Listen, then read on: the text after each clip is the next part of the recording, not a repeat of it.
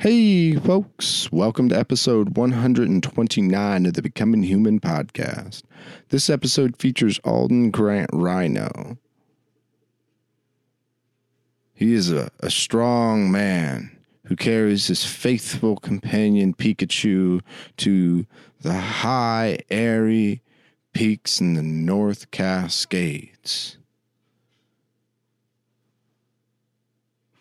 Alden and I talk about bodybuilding, climbing, mountains in the Cascades, nuclear energy, and how his passions have affected his character. Alden is trying to climb the Washington Bulgers list. It's a list of the 100 highest elevation peaks in Washington. The Cascades is a wild land filled with epic adventure, crumbly rock, glaciers, hanging valleys, and craggy peaks. You can see the burning passion in Alden's wild grimace, and I promise it's not because he is a ginger. Okay, maybe it's part ginger, part love for the highs and lows of the landscape in the wild and in his mind. You can find Alden on Instagram and Facebook as Alden Grant Rhino, and I'll be sure to leave the link to his Instagram in the show notes, along with the books we talked about in the podcast. Before we start, I'm going to play you in with a track by Milo called Souvenir. Enjoy.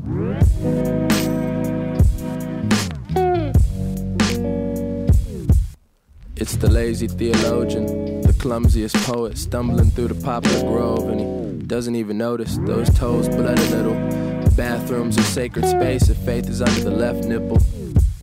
That's the king, no Martin Luther. You might have seen him riding on a green Martian scooter, clutching a Hewlett-Packard computer. Indeed, he's ageless like Trevor Thornberry. I don't worship Norse gods or stone fairies.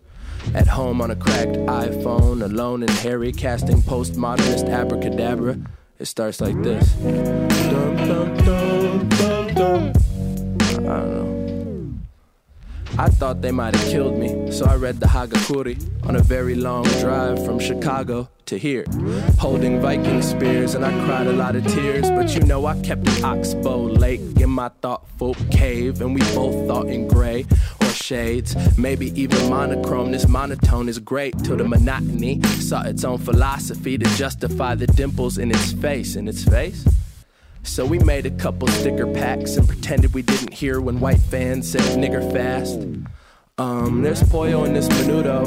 I'm the newest fellow in this group though, and they're all feasting on my naivete. I guess it's picture day. I guess it's pizza day. If purity of heart is to will only one thing, then you have some explaining to do. I can rap like an Afghan. I can rap like my last name was Black Man. I can rap like the son of Mike Ladd. Let me take out a full-page Vice ad that supposes it might ask if underground hip-hop was just one tight fad. This is an all-seeing eye patch, if I might add.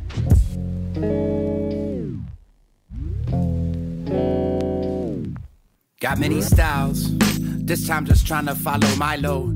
These days, most of the time, I'm chilling in the hollow. The sea slacks. Back in high school, I wanted to be abstract, not like you, but pretty cool. But in my heart was always more busy bees than Moti. Lunchline headsets had me thinking yogurt backwards. Plug in the Baptist Fair. Lake Champlain is crystal clear, I owe it to myself to speak free. Kelly brought me green tea ice cream. I could never forget eating sushi on $10, feeling rich. That was 06. And I wrote a lot of mean shit, but only got love in my heart to go along with all them sad ships that never came. But that's just life, and life is strange. How do you change the way you change the way you feel? Rain to wash the window clear, wipe away constellation, atmosphere, blue lagoon, my isolation. Now I'm paper plane folding myself into a fortune, hoping some missing ocean will find some luck. My brother questioned once. Life in a fishbowl leaves me floating in the punch, just trying to stay sober. Never read that Hagakure, think you'd loan me a copy. I'm still stuck on Murakami, Calvino looming, looking down from vistas coolly, through open windows, moving grass on sand patch, move swathed by red clouds, see dead sounds, deadly stands, circling metamorphosis, circling dumbly lit, intellectual grumbling, circling humbly, numbly picked from keypad like Cabbage Patch Kids picked from key latch, stream lease sagged in them logo tags. Wondering sullenly, will Tiger ever recover comfortably? Hank Heroes heads on pillows, Eve makes more humans relate. makes more human mistakes. My humanity places head next to dinner plate. Eat myself without feeding myself. Sometimes retreating inside cell walls. The band simply plays on. Sitting wishing you were here. Next time you're gone, just remember to buy yourself a souvenir. Could you tell me about your experience in bodybuilding? When I was 13, 14, I began wrestling in middle school, and I was actually very overweight. And because my brother and dad lifted weights, I started doing it too. And that's really where it began, is from 13 to 14 through 24. That was probably the absolute focus of my life, for better or worse. What about it? Did you like? I think it was never about looking good for other people or making so that I thought that I looked better. I think it was more about the regimented aspect of it. It gave me something to focus on, somewhere to put my energies. As we may talk about later on, I'm a very, very goal-oriented person. And so I've really almost I would say obsessively go into certain topics. And so it was just somewhere for me to focus my energy. Was that the first time that you realized that? I think so. Just primarily because I was so young. I was 13, 14. That's when people start learning about themselves. Yeah. So I was that awkward stage. And I think you're right. That's probably where I learned that about myself. Mm-hmm. And what made you transition from bodybuilding? I don't really know. So I still love to do it. I just like being in the mountains and being more adventurous more than working out. So when I moved from Georgia to Washington in 2017, I was still intending to do bodybuilding until the 2-3 months before I moved. I was full bore still into it.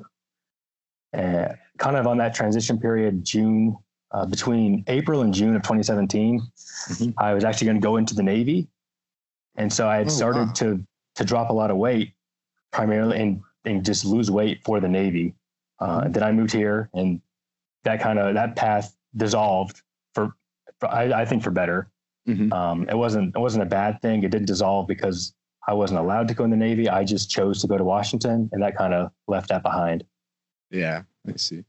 And what about the experience of bodybuilding did you enjoy? Like, was it something specific to bodybuilding, or do you think it was just like the process of getting good at something?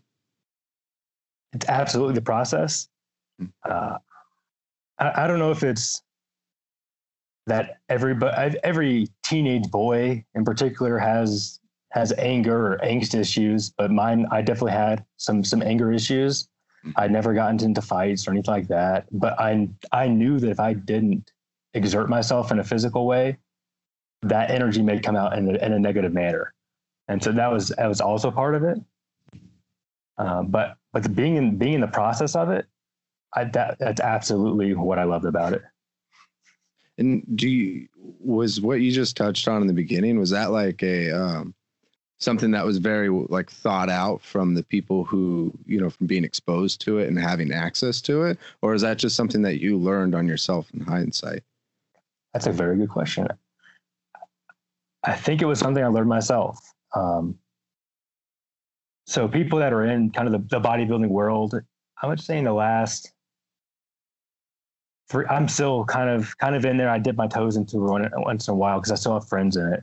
So last 5 to 6 years, it's become that people as a general consensus have begun to realize it's about the process. If you don't enjoy what you're doing day in and day out, and this goes with anything in life, if you don't enjoy what you're doing day in and day out, then the ends probably doesn't justify the means in that manner. Because if you're exerting yourself tirelessly day after day and you just hate it, that one day at the very end where there's a celebration, I don't think it's going to take away all the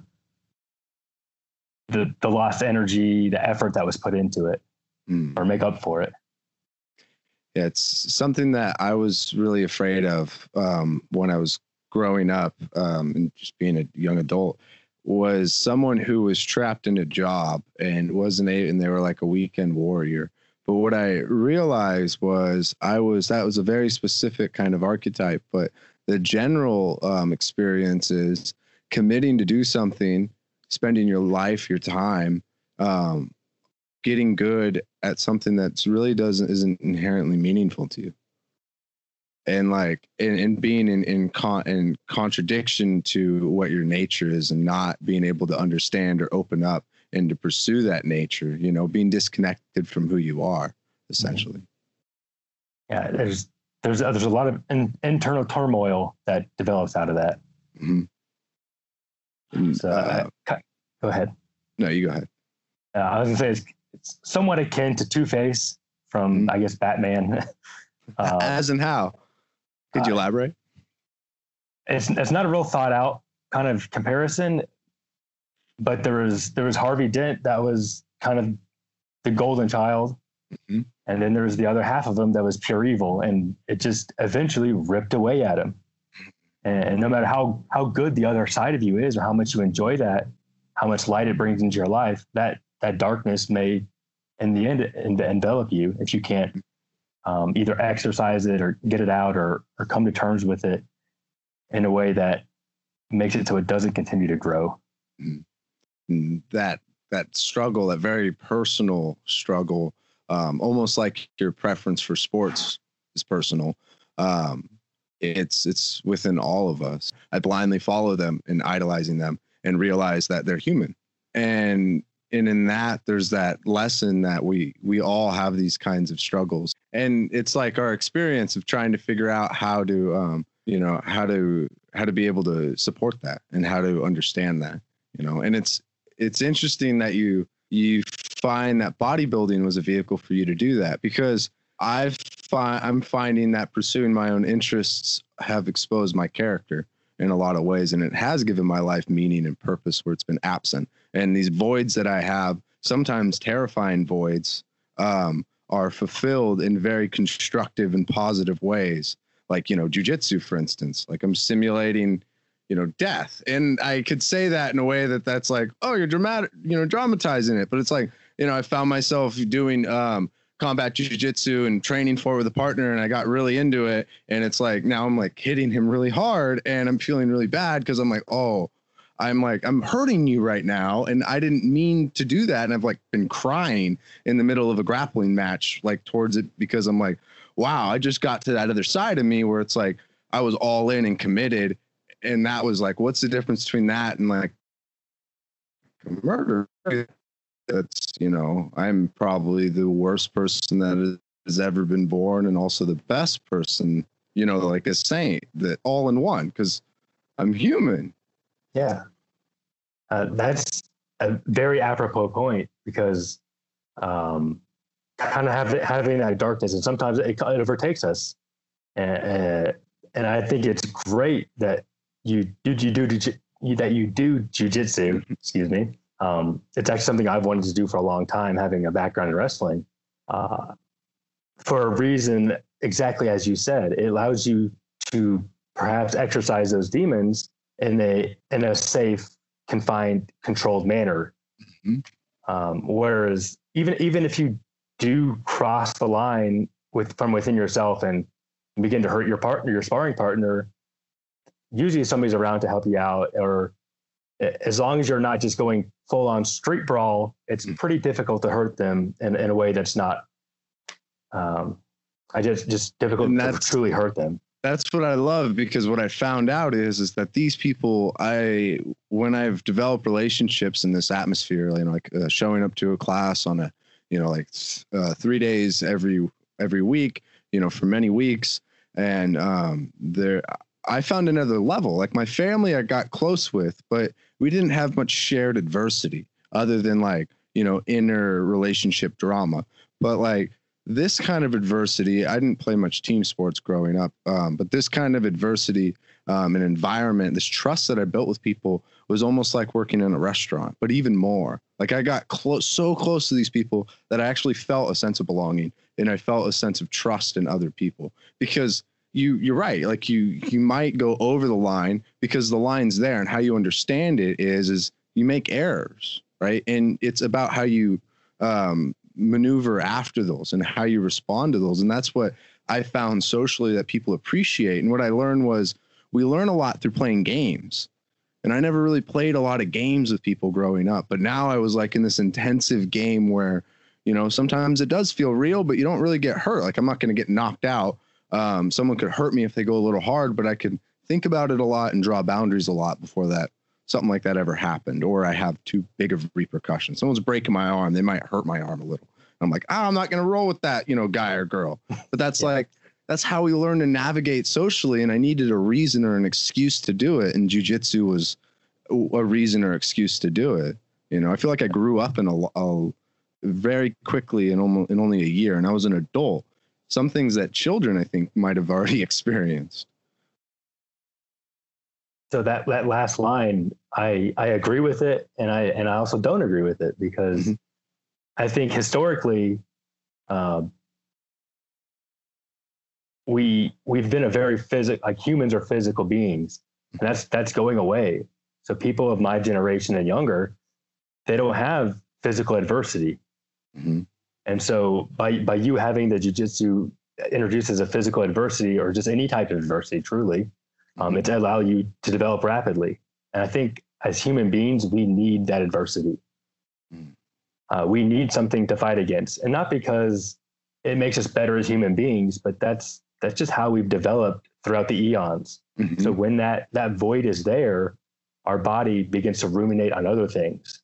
Mm-hmm. And we don't understand who we are. Like you said, you've kind of found out who you are. You've kind of developed and discovered who you are, kind of the same way I have done. Mm-hmm. When you moved over to Washington, what made you get into hiking? Like, did you have an interest before you moved? I had a slight interest. So I grew up in Georgia. I grew up in Lumpkin County, which is the county of Georgia has tons and tons of counties. It has the most counties of any state in the U.S., even though it's not the biggest. Oh, really? What? Yeah, it's small. It has 170 plus counties. If you look at a map of counties in the U.S., Georgia's just littered with them. Wow. The reason I bring that up is I was very close to the southern terminus of the Appalachian Trail. However, I had never set foot on the Appalachian Trail. I'd never done any kind of hiking before. I'd hiked Amicalola Falls, which is the beginning of the Southern Appalachian Trail. So having done that, having moved across the country, I had next to no hiking experience. I grew up in the outdoors. I was a playful kid. I would go in my backyard in the woods all the time. The only actually hiking I'd done is I hiked Yosemite Falls with my mom in February of 2016. Other than that, no hiking experience. Wow. So when I moved, what got me into it was I moved and I didn't have a job, and I didn't have a job for 10 weeks after I moved. So I had a lot of free time. and I figured out that I actually spend less money when I'm out hiking or out doing something rather than being at home and not having a whole lot of money because no job. It helped out a lot. So when I moved, there were three reasons that I moved. I always cite these three reasons. One, I had lived in Las Vegas before, and I wanted to get back out west. And so I came back out west, and the original plan was in Washington. Number two, I wanted a different job, and I had applied to several jobs before coming.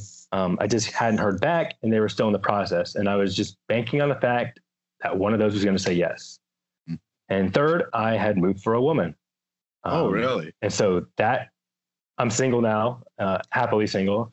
It's kind of cliche to say that. So it feels weird saying that, but I only say that to say it didn't work out. Yeah. And I think for the better, but so those are the three reasons. Go ahead. I was going to say, just to dig in on that a little bit, do you say happily single, and is that something that's like new for you, is being comfortable in that, or you've always been comfortable in that place? Very good question. I've always been comfortable with it. Yeah.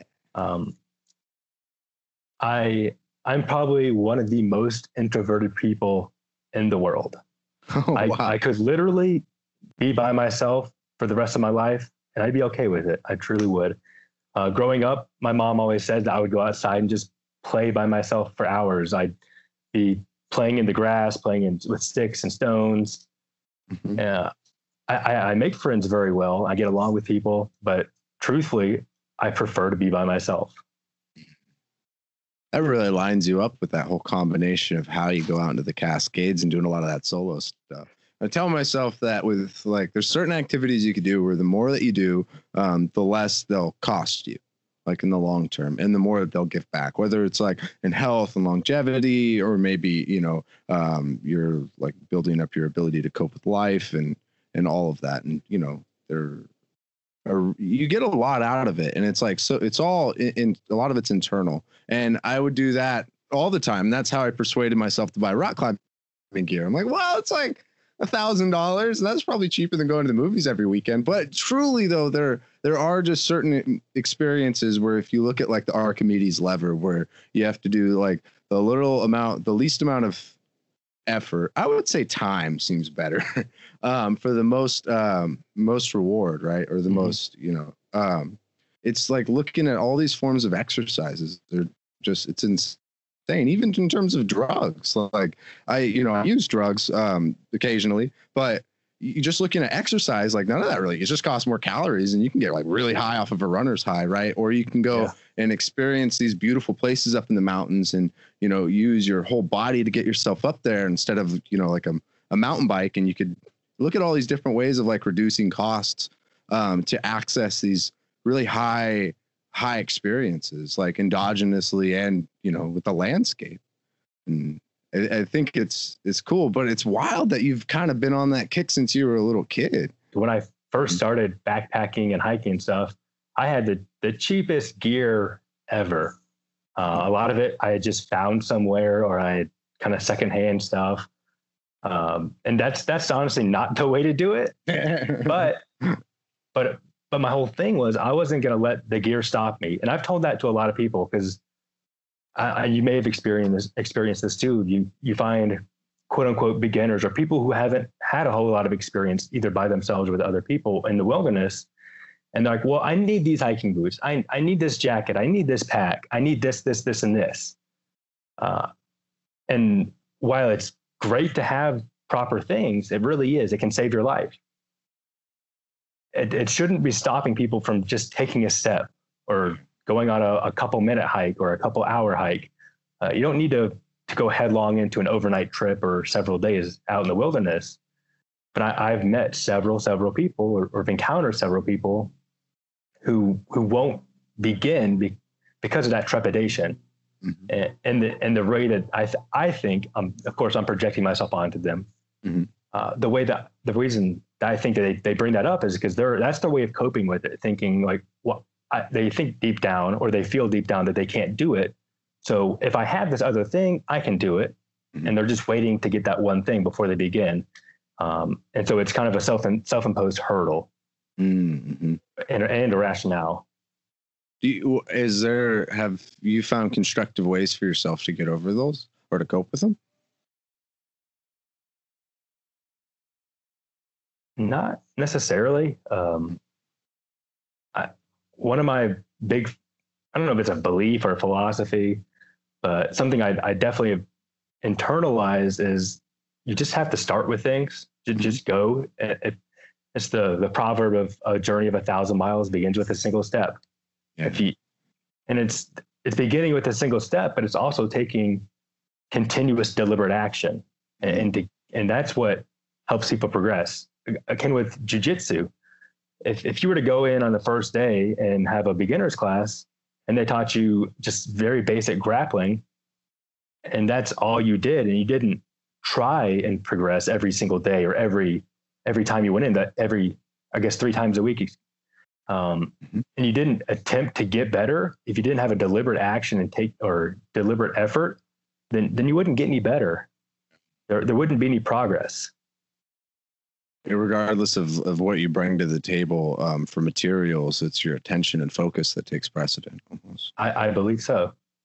uh, and it can, like I mentioned, like great gear and great people around you absolutely helps. It really does. But that shouldn't be the thing that makes you get started or makes you begin something. That shouldn't be the reason as to why somebody's getting better. It should be coming from within themselves. Do you carry that over to just everyday lifestyle though, and looking at different like substances, and then also looking at being like alone or with people? Like, because isn't that the same thing with just like life? Shouldn't you be able to like, or not shouldn't, but isn't there a way to navigate life where like you can balance it all? It's all perfect despite like being alone or being entrenched with people, and despite, having, just eating bread and like crappy food. Like there's that place where you could just be in the pocket and just, it's all perfect. Wouldn't that be a parallel to that initial trepidation and looking at too expensive of gear? Does that make sense, or did I lose you? You kind of lost me. I think what you said makes sense. Yeah, but I wasn't sure if I followed it entirely. Have you? That's fine. Yeah, you're good. Have you ever found like that, learning about that feeling? And like, I don't have all of the nice gear. I'm afraid to get into this. Do you feel like that teaches you something about life that has a carryover to your general life? So I guess yes and no.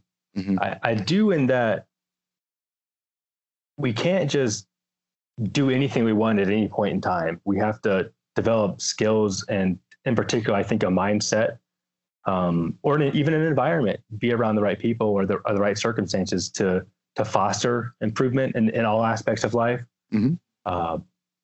So I guess, I don't know if this is entirely on point, but yeah, there needs to be something that sparks an interest or sparks something either from within yourself or externally that sets you down a path.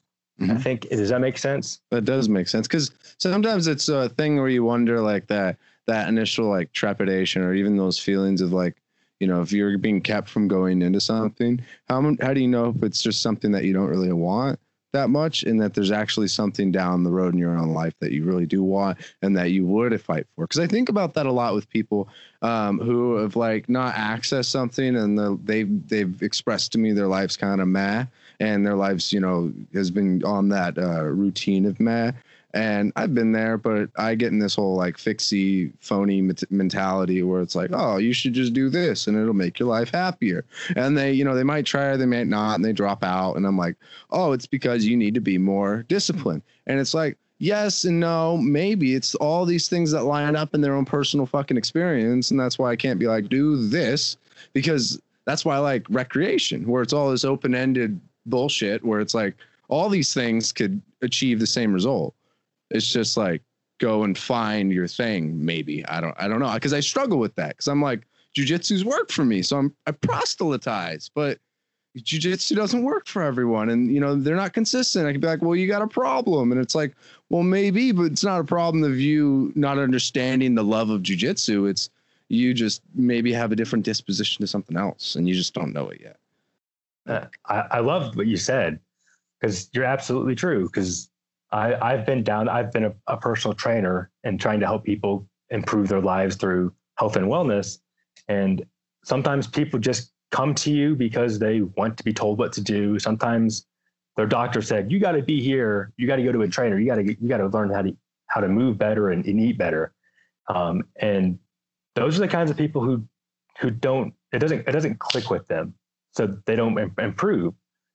But if there's if it's an internal spark, like I mentioned earlier, and like you mentioned, that thing for you may be jujitsu, and so it worked for you. And I think as human beings, we think, if it works for me, it's going to work for my friends and family. It's going to work for everybody else. Now, that's I think that's a natural thing. It's not a bad thing at all. But you're absolutely right. Not everything works for everybody. Mm-hmm. And I used to be somebody who would be like, oh, you're depressed? Just put a smile on your face and fake it till you make it, and exercise more. And that does not work for everybody. It really doesn't. And I have friends and family that are on anti-anxiety, anti-depressant, or anxiolytics and antidepressants. And for a long time, and it was his immaturity, I thought, well, you don't need that shit. But they do. It helps. It helps tremendously for the right people. And so kind of down that line, I think it's, if we want, I hate saying if we want to help somebody, because it implies that everybody needs help. Yeah. But if somebody does want help and we're offering help to them, then I think it's up to us not to just, like you said, proselytize what works for us, because what works for us may work for them, but it may not. Mm-hmm. It's be up to us to decipher them and try to put them down the path of what does work for them, because everybody has their thing. And something that works for somebody else isn't going to work for me. I may think it's destructive, but it may be the greatest thing in their life. And it's not, I don't think it's up to me to say what is good and isn't good for somebody else, because that's not my experience. But what is valuable is, I think, listening to people's experience in a passive way, which is because it's very interesting. Like even right now, like I genuinely want to talk to you. I genuinely want to know what it's like for you, in life, and all these things that you've done and you've liked and figured out about yourself. Like it's a wonderful thing to listen to. And there's some cues that I can get before I ever talk to you that I could see that, oh, you'd be an interesting person for me to talk to. And for some reason I gravitate towards that. I have no idea why. Like I might be able to name things, but I'm driven by, I don't know, maybe my subconscious or just some weird shit in my life. And I think that's where the meat and potatoes are. It's because like I'm learning from you right now, and even though you're not we're not fulfilling those roles really. And I think that's something that I've really liked, even with people who came from really difficult backgrounds, where it's like, instead of telling me what to do, I just want to hear what your story is, and then you allow the other person to do whatever the fuck they want with it, Absolutely. I absolutely love hearing other people's stories. And like you said, not even in a learning environment or a learning aspect. It's just, I'm fascinated about other people's perspectives and their experience. Like everybody hates that first day of a class or of a training of some sort where the instructor's like, let me tell you about myself. And I love that. Yeah. I want to know all about them, because I'm like, what made you be here? What brought you to this point in time? Because we're not static beings. We're ever evolving. We're dynamic. We're always changing. And so I'm curious about people's backgrounds. And along those lines, like you said, learning in a passive manner from people's experiences. One of the things I almost always listen to when I'm hiking or doing my stuff out in the wilderness is audiobooks. And most of the time it's a biography of some kind. Yeah. I prefer autobiographies read by the author. Yeah. Because they can emphasize the points that are important to them, and it makes it much more deep and meaningful. Mm-hmm. But I would say 75 to 80% of what I listen to or digest through audio is biographies and nonfiction works, because I'm fascinated by other people. What percentage of the time on average do you spend when you're out, hiking, listening to audio? So this is probably a shocking one for a lot of people. It's probably 99%. Yeah. And that doesn't always mean that I'm actively listening to it. There'll be 20, 30-minute sections where I'm zoned into something else, but I'll have one earbud in and something is there. And so and maybe it's entirely different if I'm just walking down a trail or trail running for 5-6 miles, that requires a kind of monotony that I'd rather my brain focus on something other than my feet just spinning. Yeah. Whereas if I'm actually doing some technical rock climbing or some scrambling, I'm much more focused on where my hands and feet are at. And I'm not hearing at all what's in my ear. Mm-hmm. Yeah. But it's still going. It's one of my favorite places to be able to digest, probably one of the only places to digest like audiobooks. And I love it. I love a long run for that reason, or really it's just like a long hike. It's awesome. And, the way to be able to exert myself while I listen to that, because it's sometimes harder for me to sit still. It really just keys in, and I've learned a lot from that, and I still get to go within my own self. What are some of your favorite? What's like two of your favorite autobiographies? So one that comes to mind, in part because I finished it, I think 2 weeks ago. I finished it. It's Trevor Noah's Born a Crime. Ooh. And that was actually, it wasn't recommended to me directly, but a gentleman named Mark Griffith was reading it or listening to it, and he mentioned that it was one of the best books he's digested before. And so I look up to Mark, and so I don't know if I idolize him, but I look up to him very highly with high regard. And so if he says something like that, I immediately went and got it. Yeah. And it was a striking book. Kind of, I don't think this is a spoiler alert, but the book is called Born a Crime, and Trevor Noah was born in South Africa during the apartheid. Ooh. And his father was white and his mother was black. And so he was literally born a crime. He was not supposed to exist. And honestly, like recounting that, it's not my story to recount, but just saying that kind of gave me chills, because I can't fathom a world like that. It just doesn't make sense to me. Yeah. And so it's tragic. It's truly tragic. So Trevor Noah's Born a Crime, fabulous book. If you listen to the audio version, he narrates it. It's spectacular. Second one that comes to mind. So two come to mind. So I'm actually going to give. Yeah, go for it. I'm going to give 4 options. 2 are autobiographies and 2 are just nonfiction works. First, the autobiographies. Sky Below. The book is called Sky Below by Scott Parazynski. I don't know how to spell his last name. He's an astronaut. And so he narrates it, Scott Parazynski's Sky Below, and then also Scott Kelly's Endurance. And Ooh. Scott Kelly is also an astronaut. So Scott and Mark Kelly are twins. They're both astronauts. And Scott Kelly was one of the astronauts who spent more than a year in space continuously on the space station. Wow. And so it's kind of it goes back and forth between his upbringing and his experience during that year. Ooh, that's cool. And it was kind of serendipitous how he became the astronaut to be in space for a year. He says that it's a coincidence that he was chosen, and his brother is the genetic control. So it's a science experiment because it's comparing one twin who's in space for a year and one twin who's not in space for a year. What? Even though they're both astronauts. Whoa. And so he says it's coincidence, and I believe him. But but who knows what NASA was thinking? Wow, that's crazy. And I didn't grow up with a whole lot of twins in my life, and so it was fascinating when he told me that.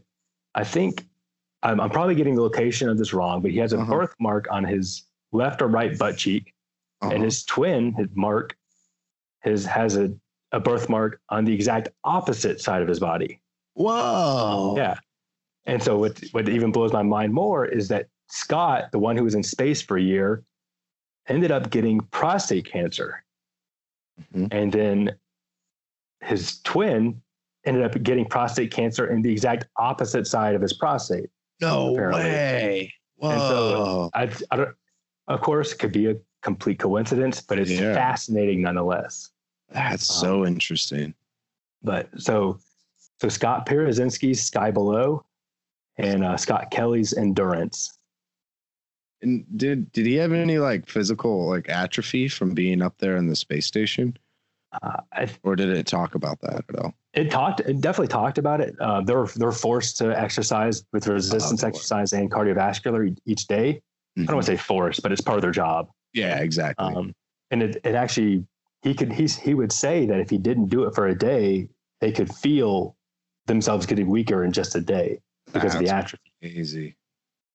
And then two works of fiction that aren't biographies. And I've listened to all of these except for Trevor Noah's book at least 3 times. So the other 2, the first one is The National Parks. It's written by Ken Burns.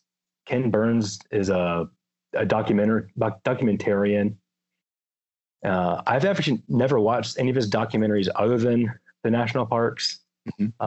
But they adapted his It's like I want to say it's a 10 to 9 hour documentary to a book. It's very, very long. It's tremendous too. There's lots of great visuals. His work is awesome. And so it just goes through the entire history of the national park system. And so I think I have 4 hours left on that one, and I think it's a 19 hour long audiobook. And so the last one I'm going to talk about, it's something that isn't going to resonate with a lot of people. It's much more niche to me, and I don't want to put people down by saying they wouldn't understand it, but unless they have a very scientific background, they probably won't. It's a book called The Making of the Atomic Bomb. Oh, whoa. And so my career is nuclear science. Whoa, that's cool. And so since I can remember, one of the very first book projects I ever did, I think it was in 4th grade, was on the Manhattan Project, which is a project that accepted the atomic bomb. And so in early high school, I wanted to be a nuclear engineer in the Navy, 9th and 10th grade. And then bodybuilding took over, and I wanted to do physical therapy instead.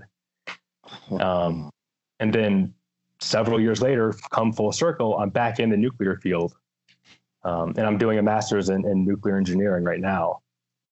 But so The Making of the Atomic Bomb I think it's 36 hours long. Wow. It's long. And for me, it's fascinating because it tells a very, very deep and rich history of the atomic bomb, but also highlights the fact of how rapid the development of this thing was. And not only that, is anytime you say nuclear power now or nuclear engineering or anything nuclear, there's a negative stigma to it. It's practically inherent in us. And it kind of highlights the fact that under different circumstances, if the discovery of nuclear fission hadn't happened in the same time we had a world war, we may not have the same outlook we have on it. Because statistically speaking, it is the safest form of energy production by far. But things like Chernobyl and Fukushima happen, and it gets a terrible light on it, even though very, very few people were harmed during those disasters. And the book doesn't talk about those. It only goes to the making of the thermonuclear weapon, the hydrogen bomb in the 50s. But it's a very technical book, and I actually recommended it to my dad. That after the first time I listened to it, and he got like an hour or two in, he's like, I can't listen to this. It's just going right over my head. Wow. And so I was kind of bummed about that, because I was like, oh, this is so cool. It's just like all of science culminating to this thing. But it's a very technical thing. Does it describe like the science behind the nuclear bomb? Is that where the technicality comes into play? Yeah. So I wouldn't say that's the technicality that comes into play, because actually how it operates isn't too technical. Getting it to happen is very technical, but the process behind it isn't. It's just it's hard to just jump. The purpose of this book was everything that led up to the bomb. And so when we discovered nuclear fission in 1939, we couldn't just start there and say, oh, because we know that we can split an atom, or atoms split, we can make a bomb from it. So it goes from like discovery of X-rays by a scientist by the name of Röntgen in 1896, all the way through the 1950s. Wow. That's really cool. I'm gonna have to pick that one up. That sounds awesome. I think it's great.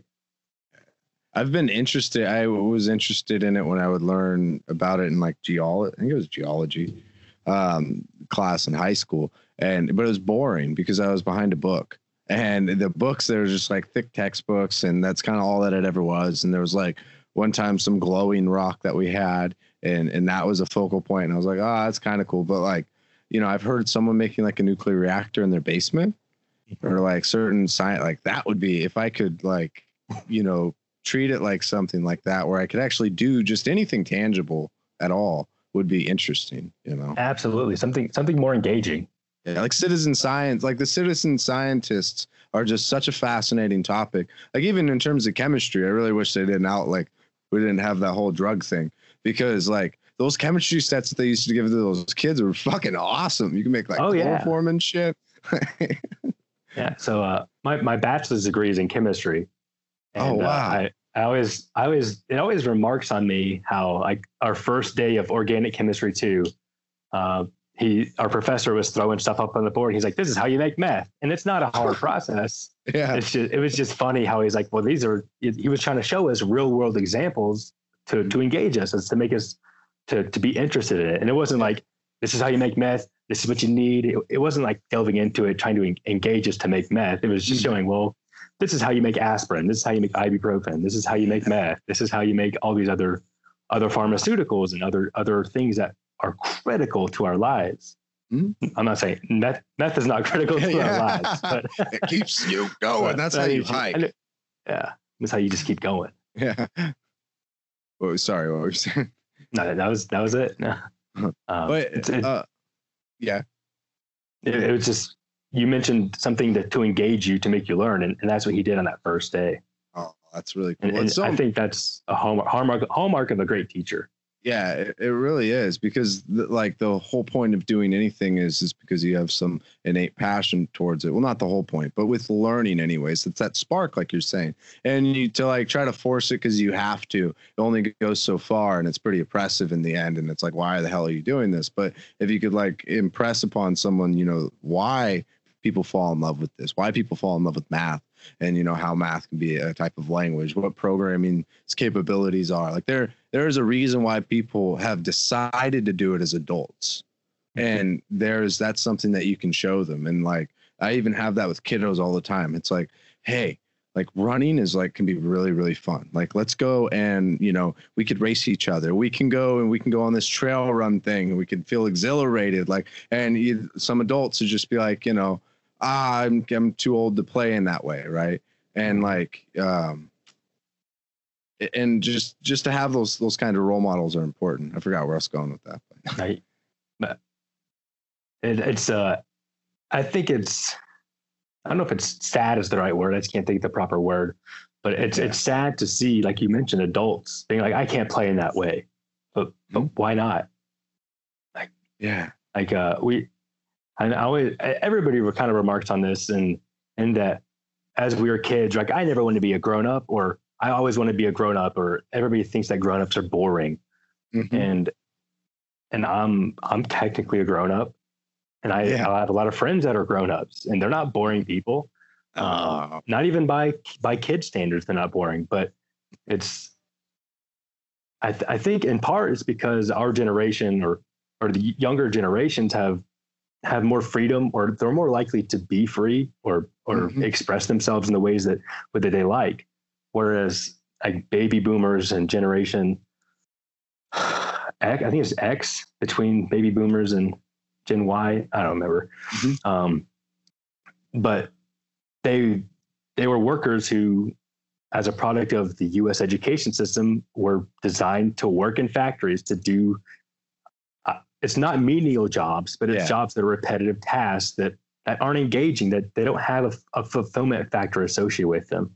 Mm. And so that's when you get adults that are Charlie Brown's teacher, just laissez-faire and meh, like you mentioned. And that's interesting, because I have someone who's like close to me now, and he's my son's grandfather on his mom's side, but he's like, he's in his 60s, and he has these things where with like alcoholism and like, but being able to, being able to like have your life and still do it in that way, but for many, many, many years. And like, just to openly have a conversation with him within recent time, where he's like talking about, spending a decent portions of his life self-medicating, and like, coming up for air, and then finding and having the introspection to realize that he was like self-medicating and he has these voids. And then, you know, getting pulled back down after like trying to quit and coming up and repeating these cycles. And like, he's found biking. You know, he really liked to bike when he was a kid, but now he's really liking it. And he's doing 8 miles a day on his weekends. And he wants to do this one that goes to like 2 towns over. That's 24 miles. And I think I'm going to take him to do it. He thinks he has to prepare, but I'm like, you could do 24 miles in like a snap, man. And like he in his own language, like it's not necessarily mine, but you know, it's once again, it's the process kind of the same, just different words, where he's like, it's my way of like connecting with God. And I'm like, oh, whoa. He's like, those moments to where I'm just pedaling, doesn't listen to music. He's like, once the monotony kind of, I set into the monotony, then I like get to connect with my thoughts. And then there's this other place where like I could just be like free. Like, and it's this like, he was articulated his version of heaven as a moment in time to where he's in that place of like nirvana or bliss. And I was like looking at that and I'm like, wow, that's like some of the highest level of introspection that I've seen him have in like the 12 years that I've ever known him. And I always wish that I could like him or, you know, his daughter and even his wife, their family predicament. I always wish I could like help in some way. And I had to come to terms that, you know, they're just going to go on their own path, but I'm here to talk and to do things with, you know, and to see him come through that was like, wow, it'd be fun to go on a long bike ride with him. That's beautiful, truthfully, that somebody of any age, regardless of their age, kind of pulls himself out of a well and is able to find something like we were talking about earlier. He found something that makes him, I don't want to just say better, but makes it so he's able to connect with himself and like you said, to connect with God. Yeah. And it's something that's super meaningful to him. And so he strives to achieve that. And that's tremendous. It's an interesting look because they're very like, when I met him, it's like, he got upset when I was going to college, which was interesting because I had my son, I had my son when I was in high school, but he wanted me to go to work. And it was this like weird thing where like, you got to go to work and you got to provide for your family. And what I realized was, these are miners from Wisconsin or Wyoming, and like their whole family is, and they're part of this like it's like Native American, like mixed race and stuff like that. So I'm not going to attribute like a racial demographic, but like this culture where it was just very different. And I've seen it in the logging communities, and I'm not trying to generalize, but like it's this kind of thing you were describing. It's very industrial culture where it was like work and provide for my family and then come home, rest, relax, take care of like very within myself, like father, sometimes distant. Once again, I'm not trying to generalize, but it's interesting because I listen to people who are a little older than me in their 30s and 40s. And like, there's like a big shield between them and their father. And like, there's this whole provider mentality and not much like talking about these things, like not your feelings and all that, but just not much introspection. And I don't understand it because I could do anything but that. Like, I don't know how the hell you do it. I'm like, I feel like a pansy. I can't do that work. Like, I just don't want to. Like, I want to do something more challenging. But that's not to someone else. That's just me, like personally in my own personal way. Like, I don't mean to denigrate any kind of position. So my dad was the greatest dad that anybody's ever had, truthfully. I think both my parents, I don't think they could have done a more perfect job as parents. So they weren't representative of that group. Mm-hmm. I work with some older generational people that can be like that, but in general, I don't know if it's because of the particular job that the roles that we have, mm-hmm. but the majority of the people that are older are down to earth, tremendous salt of the earth people. And so honestly, kind of like you were saying, is you didn't have a whole lot of exposure to that working monotonous class. And I didn't either. Mm-hmm. And so what I am pulling from, and you maybe too, is kind of that stereotype, that like you were saying, that generalization of not putting somebody else down, but that's apparently the way it was, is you clock in, you clock out, and after 35 years of service, you get the golden watch with the same company. And I think you may have mentioned it earlier, but I could never imagine working for a single company for 35 years, I guess I could work for the same company, but not the same exact thing for 35 years. Yeah. I can't comprehend that. Mm-hmm. And I can only imagine that doing that, something like that, something that I think is soul sucking may not be for somebody else, but something that is soul sucking for 35 years, I can imagine that would make somebody very jaded, very reserved, very wanting to escape their everyday life when they're not at work. Yeah. That brings me back to that experiment with the mice and cocaine, where they give the mice cocaine and do it all the time until it dies. And then they try to redo the experiment and they give the mice like a hamster, or they redo the experiment and then they change some variables, give the mice other mice, give it the hamster wheel, things to socialize, things to play with. And it's like, evaluates cocaine, looks at it, takes some, leaves it alone, doesn't ever go back for it again. Doesn't strive for that. And that's what I was talking about with these activities. Like there's these things these obviously we are drugs, like, you know, and it's our relationships to these chemicals. It's not the drugs themselves, or it's not whether within you or without you. It's merely your relationship with them. But it's interesting that some parts of our lives, or there's some people, you know, even for all different periods of time, are in these destructive patterns where they're reaching, whether endogenous or exogenous, because food could arguably be another way to tap into the whole like internal feel good feelings, you know, and people get caught up in that. But what I find, like when I absolve myself of drugs, I found that I would have food, you know, I'd struggle with food cravings, and I'm like, oh, I'm not better than people who are using drugs. And then I work on the food cravings, and then, you know, I find myself sometimes with exercise where I get super megalomaniac and obsessive, and it's like, oh, I'm not better than you who eat and sit around. Like, I'm just me, and we're human. Like, absolutely, we all have our vices, and I think that's what makes somebody who is like a monk that much more commendable in the eyes of society, is they don't seem to have vices. Yeah. But that's not necessarily true. And they probably would say that they do have vices. But as you mentioned, it's that relationship that we have with the things around us. Like I don't drink. I don't use any kind of drugs, recreational drugs. And it's not because I think that I'm better than anybody else, and I don't judge other people that do. I can be around people that drink all the time. I'm around people that smoke weed all the time. And I don't care. That's just not my relationship with those substances. Yeah. But I absolutely have an addictive personality.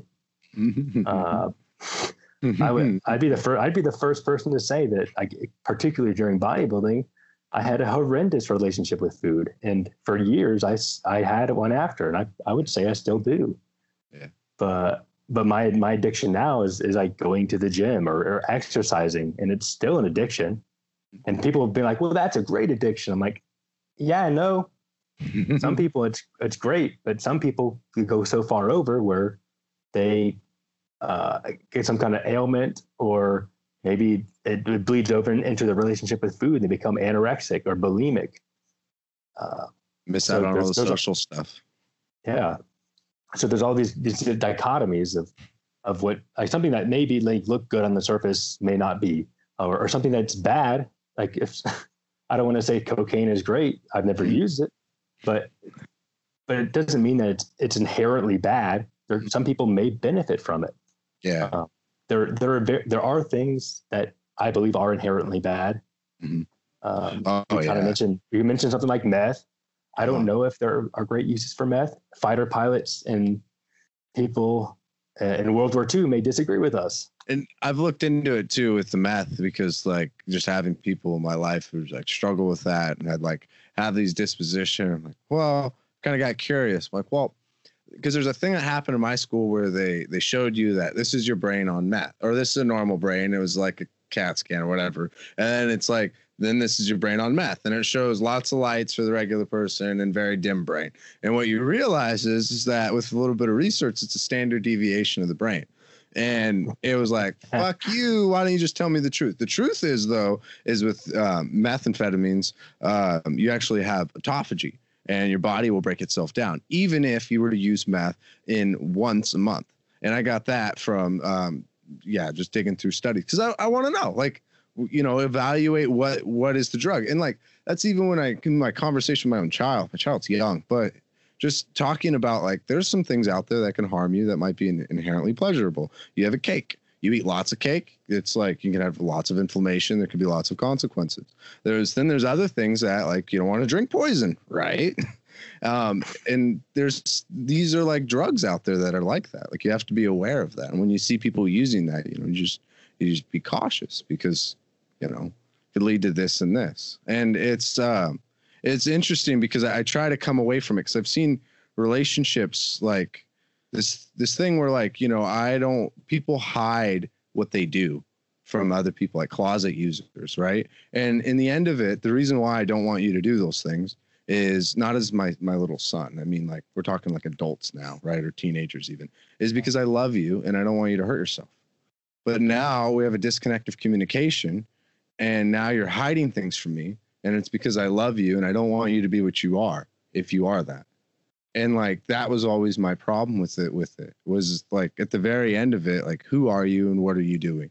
And like, I want to know that, and I want to be able to be there for that and communicate, like, why I don't use certain things, because you don't look at like alcohol in some absurd way, but you don't look at coffee in some absurd way, but everything else, it's like, what are you doing? And it's like, can we talk about this? Like, just a little bit, So along those lines, on a personal note, is I don't smoke, whether it's marijuana, like weed or cigarettes, but I go through phases of where I chew nicotine gum. Oh wow! And you have a question right off the bat? Yeah, I was just gonna say, is like, do you have it? Is it really easy to be disciplined with it? Because I quit smoking, and I'm thinking about using that in a very controlled and instrumental way. Because So within human variability, science says from 1 to 2 milligrams a day is non-habit forming. And if you look into nicotine as a substance itself, it's actually a very, very good substance for your body. I think it can lower your blood pressure. It's been a while since I've really looked into it, but I would use it because it makes you focused. It increases your focus, increases lipid, like fat lipolysis. So lipid oxidation within your body. It's actually a mild thermogenic to burn little bits of fat, in conjunction with caffeine. And so along those same lines, is just because I'm chewing nicotine gum, people are like, what are you doing? I'm like, well, actually, if you look at it, there's all this stuff that said it's not bad for you with a controlled manner. And again, it's definitely a dose thing.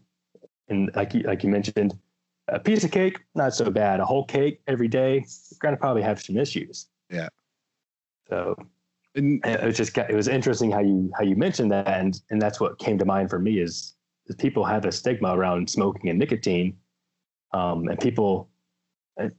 I don't hate this relation, but it irks me. People are like, you're like the epitome of health, because I'm like in health and wellness, and I'm very consistent and controlled in what I eat, and then I chew nicotine gum every once in a while, and they're like, what are you doing? There's a disconnect, and their brain explodes.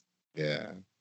So couldn't you draw this out and say that this is the pitfalls of ideology, and this is the reflection of our very human tendency to fall into very rigid ideologies and operate out of stigmatizing things? And I would say it's like very inefficient to have a very concise opinion about everything in your entire life. So it kind of makes sense that the brain does that. But what are your thoughts on that? Exactly.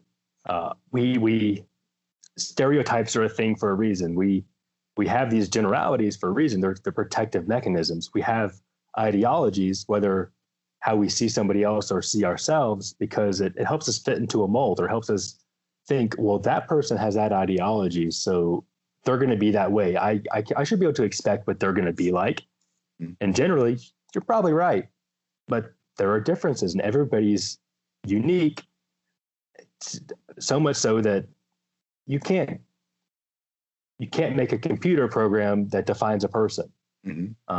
Even with how intricate computer programming can be nowadays, there's just too many intricacies within a human being. I was going to say something else along the lines of your question, but it kind of spaced me. Okay. But about the stigmas. And so like we have these stigmas and they're protective mechanisms. But it would be entirely inefficient and impractical to take every nuance into account with every single person you encounter. And to an extent, that is our duty as compassionate human beings, is to think about what their experiences or try to understand somebody else. But it's very hard to do. It's not a natural thing. So go ahead. Do you have any advice that you've just used for your own self that has helped for that? Or if you've had that? That's a big question. I wish presidential candidates or politicians could be asked that question and to see what the response would be. I wish that there was an actual something that was addressed where that this is something that's fundamental to learning, because this is part of the human behavior in the intern. And I'm not saying that schools, I used to think schools should, but I kind of get worried now because when you put a committee in the hands of that, things get a little weird sometimes because they can get squirrely in how you think other children should learn. And it's like very indoctrinating. But like there's some teaching that's, it's kind of not there. And I don't know who's responsible for it, because that's the most important thing that I try to think about myself. And it's not just stigmas, but like certain things that I have to, to be disciplined and regimented about. There's certain things inside of me that are not, I have to be suspicious of. And I think that's because I'm a person, right? Like I would eat the whole fucking cake, man.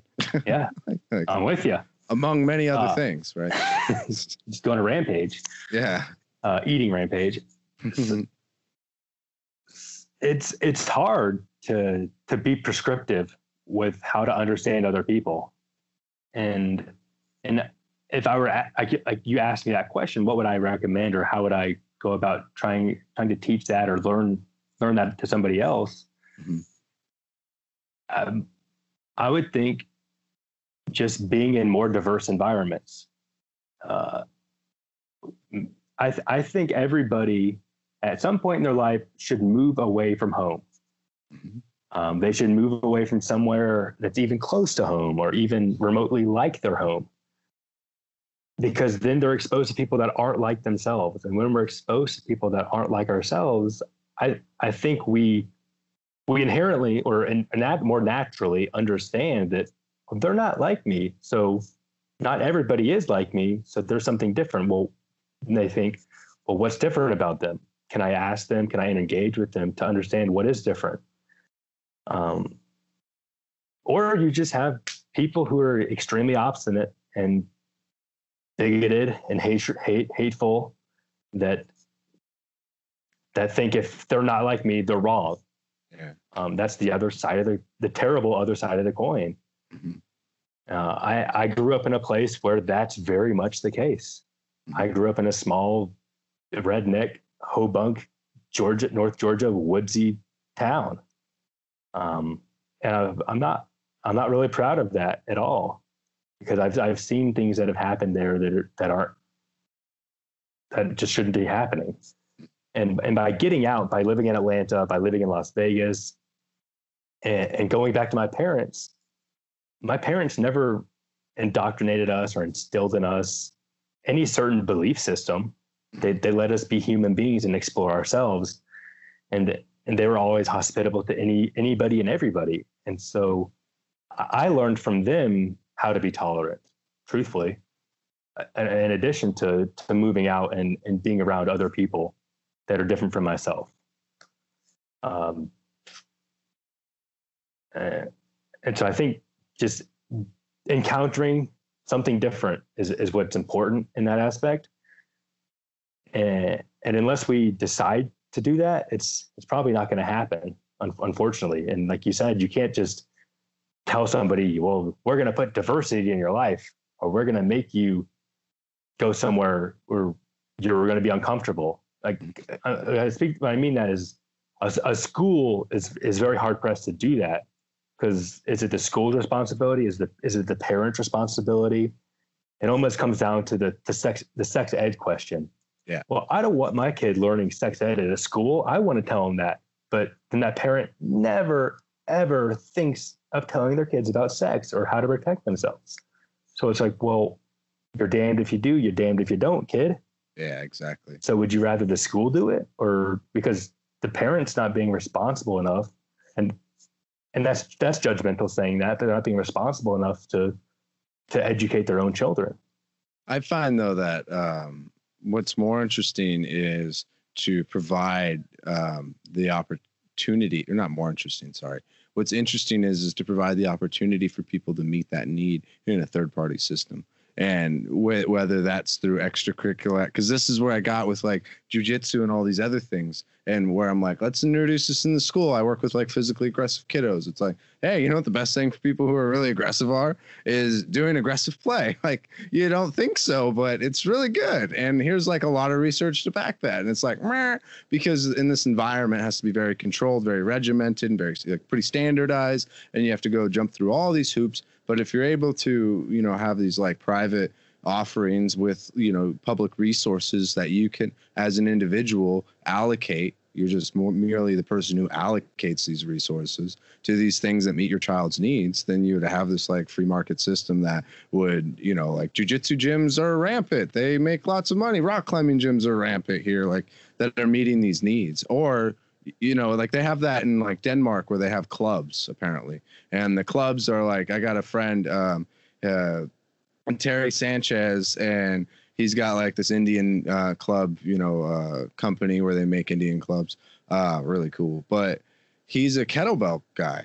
And apparently you can like go to school and be a kettlebell dude. And there's like a clubhouse or like a place like a YMCA, but not, because it's not just exercise. And it's like, you know, they have all these different things there and you can go in and do them and you can learn them. And it's like a part of the community. And it's like, there's so much access to recreation. It's integral into the community. It's a disconnect because it's very that industrialized kind of environment. Like I heard a Russian dude where he was working for some tech thing in Seattle, and he was doing, he wanted to do like programming, but he worked on the assembly line. He told me that he had to move. He liked his home country, not advocating for that. Because when he had to move, he would rely on his neighbors. And when he had to rely on his neighbors, he was building those relationships because they would ask for favors and exchangeables. But here he hires a moving company. And he wasn't advocating for like communism or anything like that. But what he was saying is it's just like work home. And I don't really like anyone that I work with. So where am I going to develop these like, you know, relationships? And I feel really isolated. And that's where I'm like, nerd alert. Like here's meetup.com. Yeah, Meetup. And there's an app and it has all these different things. Like there's a lot of private things that are putting groups of people meeting together. I mean, maybe not now, but like even with this hiking thing, you can put out on a Facebook group, hey, I want to go do this. And people will sometimes teach you. Like it's not, no one was taught these resources. Perhaps they weren't even available when they were kids or when you enter our country. Like these are the meat and potatoes of our society, in my opinion, because it's the glue that holds us together beyond, you know, economics. I think that's, like you just said, that's such an underrated aspect of what holds people together. And it's critical to physically be with one another, which is difficult now. But it's like you mentioned, it's integral in a society because we figure out that people are like us. There are other people who share our interests, and that's our group, and that's who we depend upon or we like to be around. And in the case of your friend, that's his neighbors or who he depended on to help him move.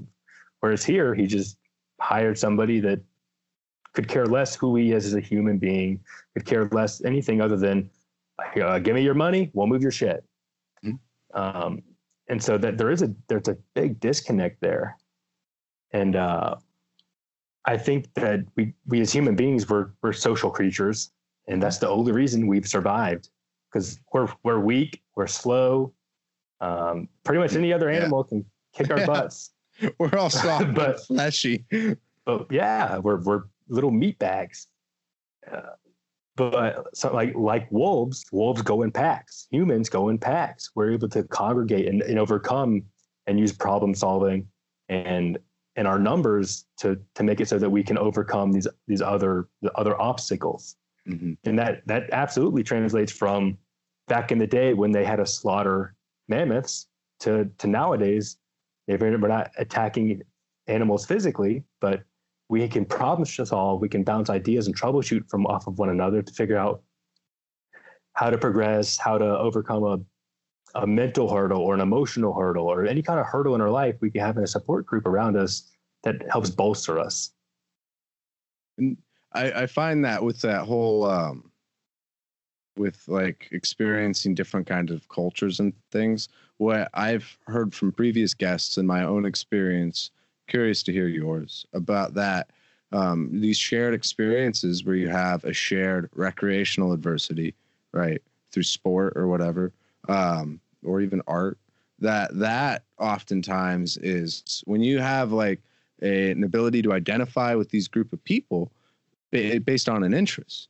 And that's where you start transcending these boundaries and you can learn, without even leaving your town, for instance, as long as you're in a town that has a lot of cultures, you can learn a lot and you get exposed to those things. You get exposed to, like, when I did jujitsu, I was ignorant towards people who were really devoutly religious because I thought they'd be annoying and proselytize. And I'm like, I'm a nice person. I don't judge people. But then I have that, and it's like, you want to come to my door, fuck off. And I'd be not rude, just I don't even want to hear you. And it's like, oh, I'm doing that thing. I'm like stigmatizing people. I'm not even listening to who you are. Even when you're not, like when you want to talk to me, I will not go to you in a group of people. I'll go to someone else. And I'm like, that's pretty, I can't be doing that. And I only knew that hindsight, like from being in this jiu-jitsu gym where you got a Protestant, and you got Mormons, and then you have like people who are Christian, and they're all operating together, right, in this place. I'm teaching their kiddos and doing jiu-jitsu with them, and I fall in love with them, like the people, right? And I really enjoy them because all I could think about is, oh, he got me in an arm bar. Oh, his kid really needs to sprint a little more. He's kind of lagging behind. Or, oh, this other kid really pays a lot of attention. I really admire that in him. And I'm thinking of these human elements and I identify with them at that point. And then I'm like hanging out with people who you don't really speak very good English and who are like from Venezuela and stuff. And that wouldn't have been my life. And I'm getting exposed to all these things, but it's jiu-jitsu first.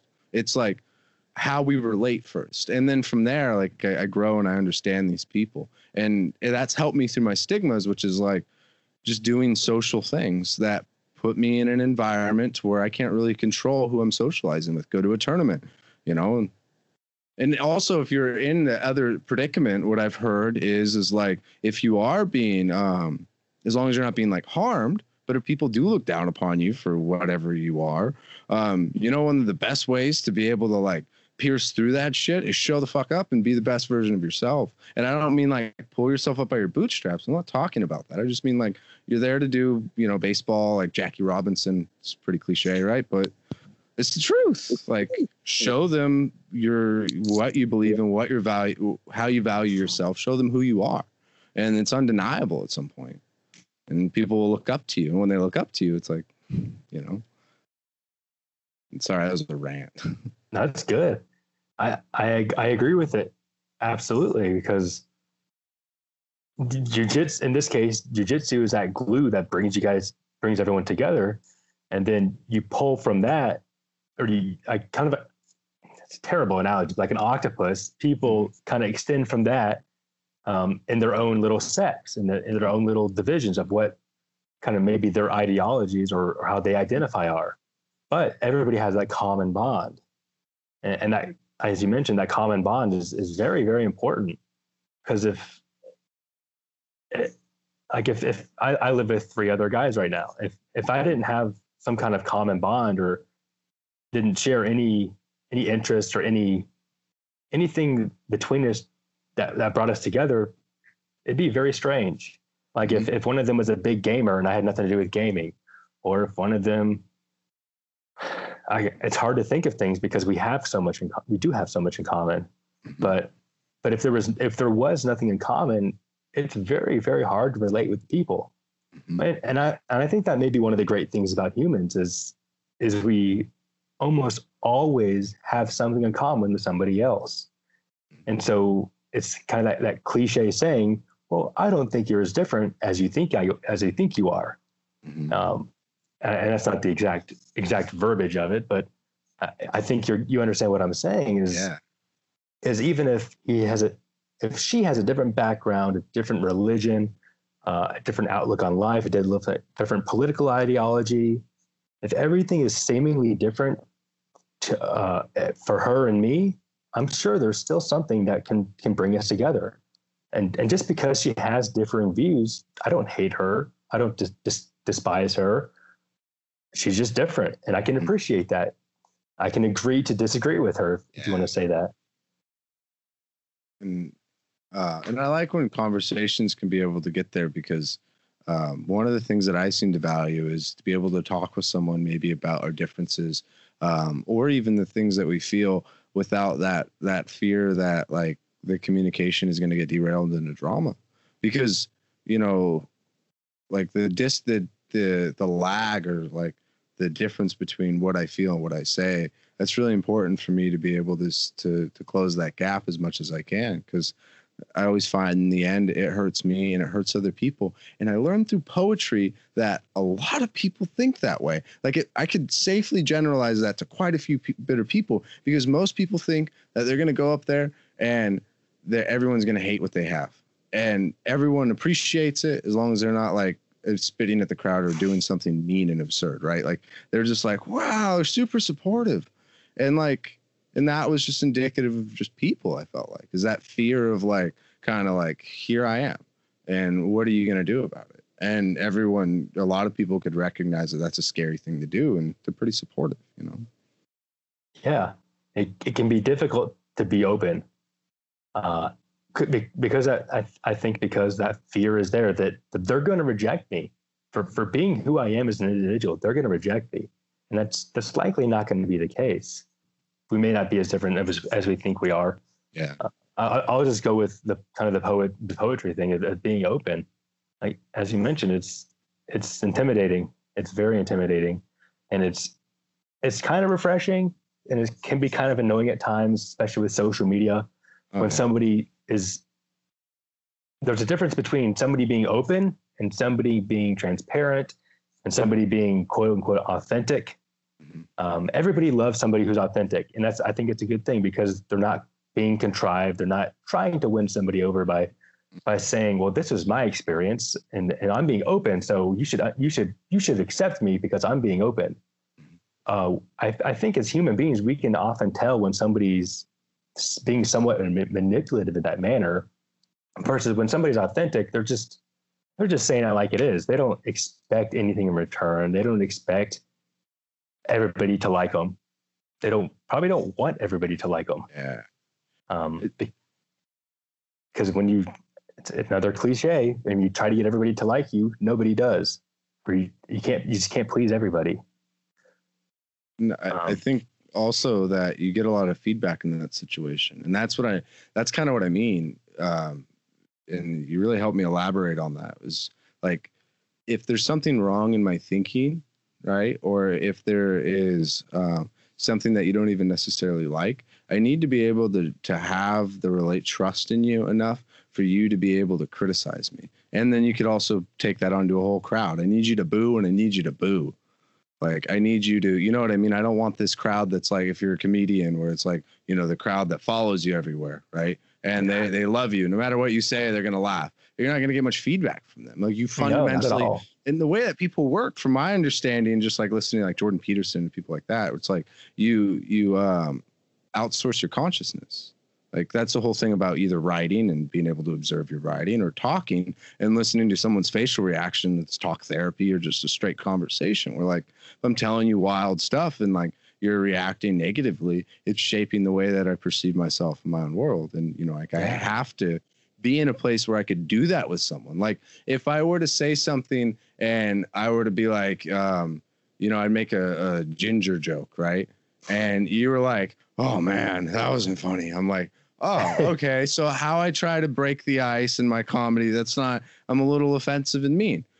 Well, thanks. Now I know that, because you could say that. You don't have to like leave it under the surface and I didn't learn. It was a learning opportunity, Yeah. And I think we need that. I have that with my son all the time.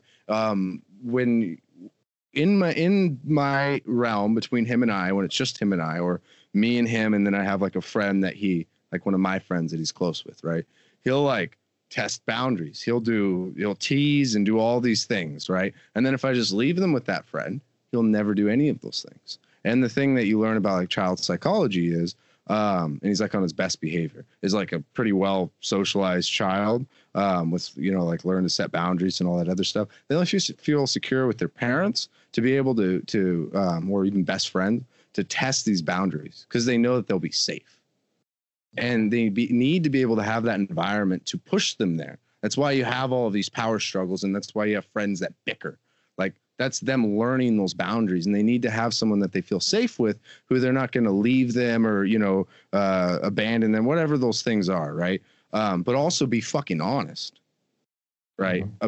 About what their experience is, so that they can learn. You can tell them how to do it, but usually experience, it pays off a lot. Cause I've told my son numerous lessons. I'm like, hey, you guys, don't be mean to each other. Or this is what you should do. And they just go off and bicker, and like they figure it out whenever they figure it out. Just like my son's grandfather, when he figures out the bike riding and stuff, like, just got to figure it out and experience it, and just give him the room. Yeah, it's very true. We can be told things day in and day out, but unless we experience it ourselves, it's probably not going to stick very well. That's one of those great things about learning about people's stories, or learning from biographies, or how people did things, is we can glean from them how to do things properly, what may or may not work. But until we act those practices ourselves, we're not going to know if they work for us, because just because it worked for her doesn't mean it's going to work for me. Kind of like we were talking about earlier, but it comes down to that experience of giving it a shot ourselves, going into the unknown within or from ourselves to really understand what does and doesn't work. And when you're interacting with other people, what you can and can't get away with them. Cause I have friends that, we share offensive things all the time, and we're offensive to one another. But it doesn't matter, one, because we love each other, and there's also no malintent. But there are other people who I'm always kind and courteous toward, not because I don't want to hurt them or be fragile to them, but because that's how they are to me. And so I try to reciprocate what they give back, or what they give to me, I try to give back to them. It's more so out of appreciation than not feeling comfortable enough with them. And one of the good things about ginger jokes is nobody actually cares about gingers. So it doesn't matter. You're not going to offend anybody by calling people gingers or saying we don't have souls. I know the actual ginger root is a lot spicier than the people. Oh, yes, it is. Unless you read the book Angela's Ashes, that's a wild book. Who wrote that? I don't remember. It's all about like kids growing up in the famine, and then also in the Great Depression. It's these two Irish kids, and they grow up. They basically like live here, and they're outcast because they're Irish, and people didn't like Irish. Like, were pretty offensive to Irish people overall around the Depression era. And their dad was like super alcoholic. It was just sad. It just recounts their whole life. They're losing some of their brothers and sisters because of sickness, and then also not have malnutrition because dad's like a drunk, and then going to Ireland, and then it's a depression there too. And it's just the same thing. They had a house. This won't ruin it too bad, but they had a house, and they lived in a 2-story house, and the kitchen and living room was on the first story. Well, they realized that there was this terrible, terrible smell, and the whole neighborhood shitter is in their mudroom. Ooh. And it's like, and it floods. Their whole house flooded. and it just filled with like the shit, and it would just smell like shit, and they'd have to like wade through that to get to their upper like their second story, and it was the winter time, and they barely can get any food to be able to like warm themselves up. It's just a really fucked up story, man. Wow. Yeah, it sounds rough. Yeah, and the kid does wonderful, and it's just like a lot of adversity. But because I love the autobiographies such as yourself, but I stick to sometimes I just listen to some pretty hard stuff out there, man. But I love to listen to those kinds of adversity because it's just very interesting on what would make somebody pull themselves out of those kinds of situations. Because I see people struggle so much, and like yourself, what are those people who find that thing earlier on or find something earlier on and they're able to develop themselves? And like, what's the disconnect between the two? It's interesting. Before I take away all of your time though, you're good. Okay. Because for hiking, how quickly did you start? You like to hike a lot, and you do some very cool routes. How quickly did you ramp the hiking up? What was your progression? What was your progression into hiking? And then here's another question that I kind of fucked up, but why did you want to move out west? Is it like this thing from I don't know what it's like from the East Coast with people like the mountains and stuff, or was it something else? So I'll put the hiking for a second, and I'll answer the first one first. So I had moved out to Las Vegas in 2014 to 2015. I lived in Las Vegas, and I absolutely loved it there. It's still like the big city that I would still live in. If I were to pick a big city, it'd be Las Vegas. And again, like I said, I don't drink, I don't gamble, I don't smoke, I don't have any kind of traditional quote unquote vices. Mm-hmm. But it's just a great city. It's convenient. It's infrastructure is great. I love the terrain around it. And so when I went back to Georgia, I actually went back to help my mother with her health. She's fine now, but I went back because she was in poor health. And after about a year, I decided I wanted to move again. And initially, it was in Colorado and Wyoming, is where I started looking for work. And then it was like you said, it was because of the mountains, it's because of the different terrain. It was just beauty everywhere you look. And so in the East, I grew up in mountainous terrain. It's beautiful. It really is, but it's just different.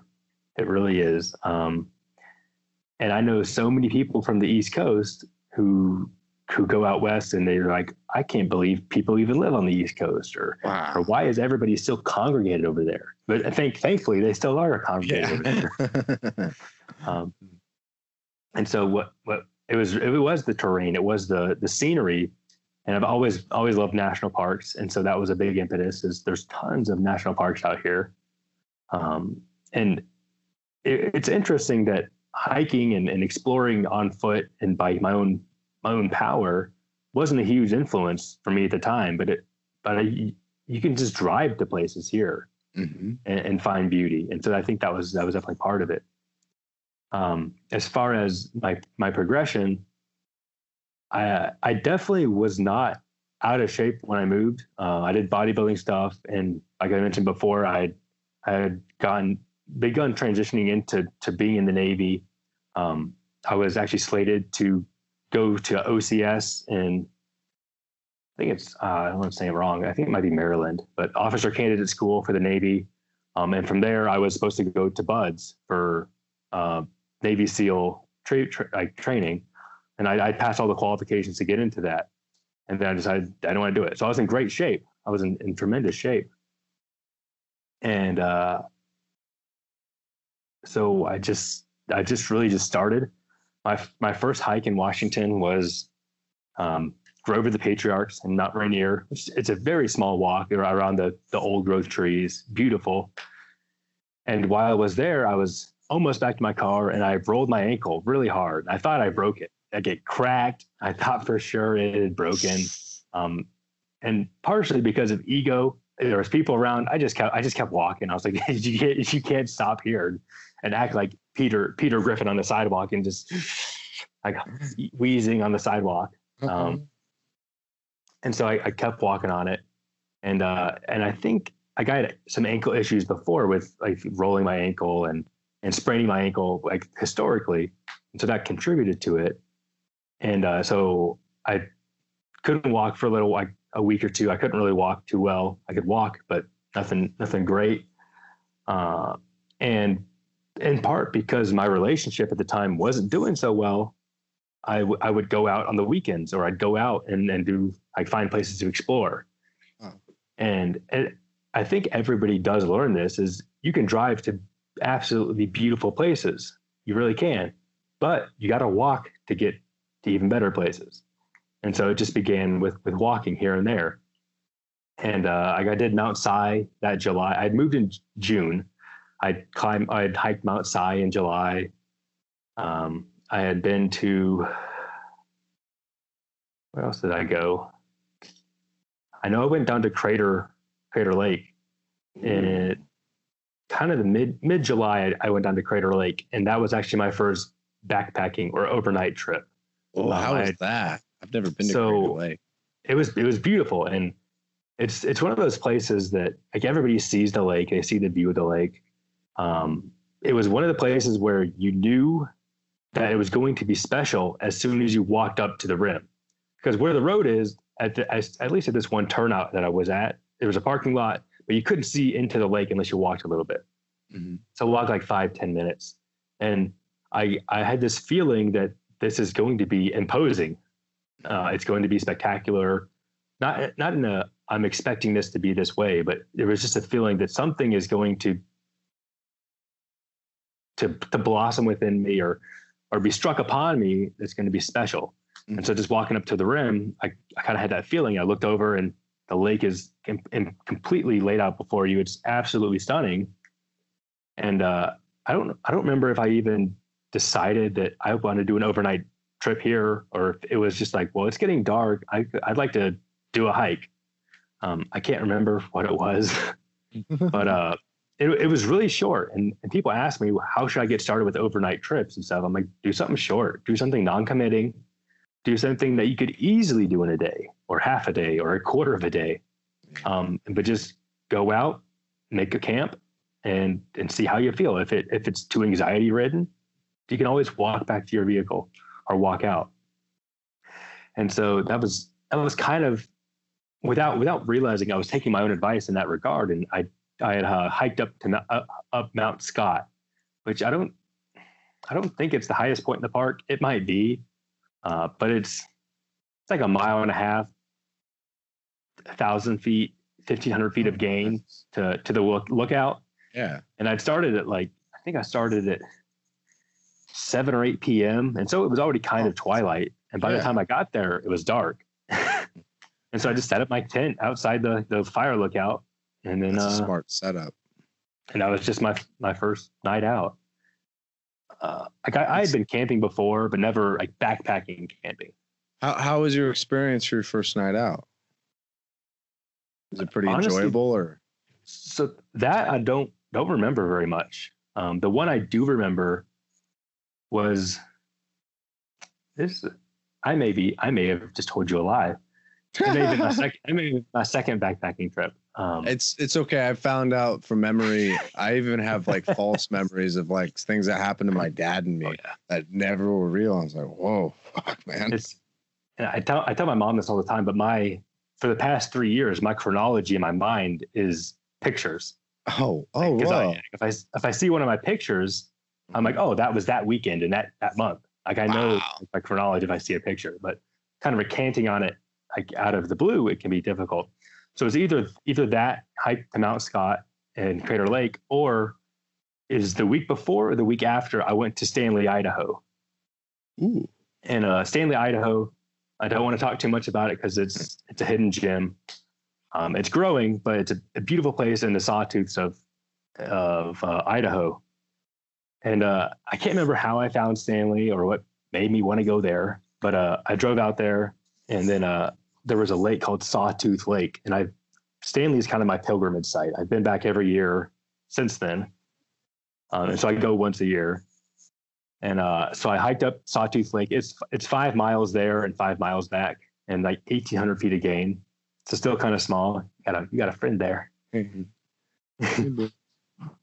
And so I hiked up there, and that I do remember how I felt. It was amazing.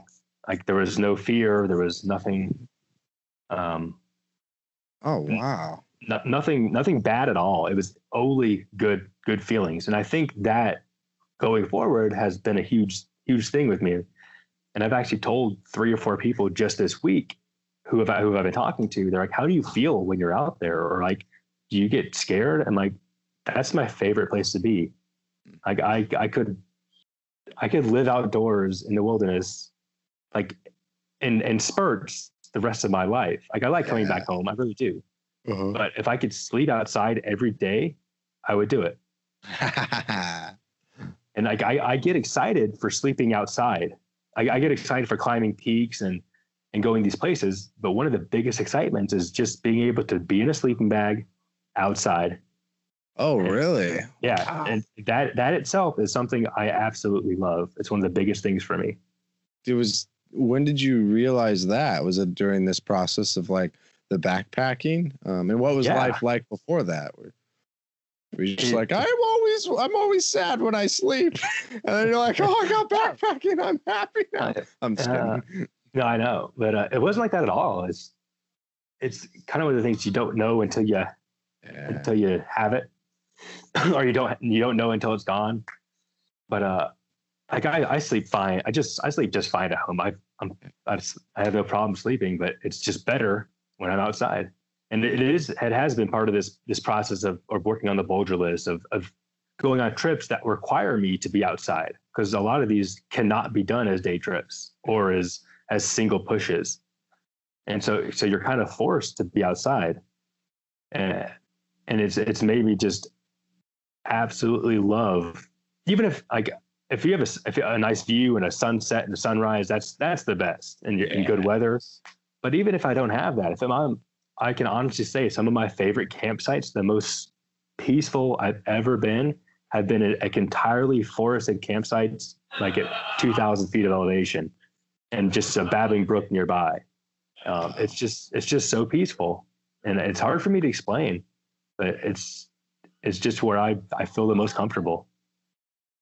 Yeah, like I've had some self-discovery like that. I've realized that through running and rock climbing and these activities and even martial arts, that there are these little unknowns, these ways that I'm like very satisfied and like just like at peace with myself, and things that get excited, like real things that generate the feeling of excitement that I never hoped I would have one day. Like, just nothing. They just blossomed out of nowhere. Like it was never disguised as angst. It just became one day. And like, it's wonderful because then there's more buttons to push.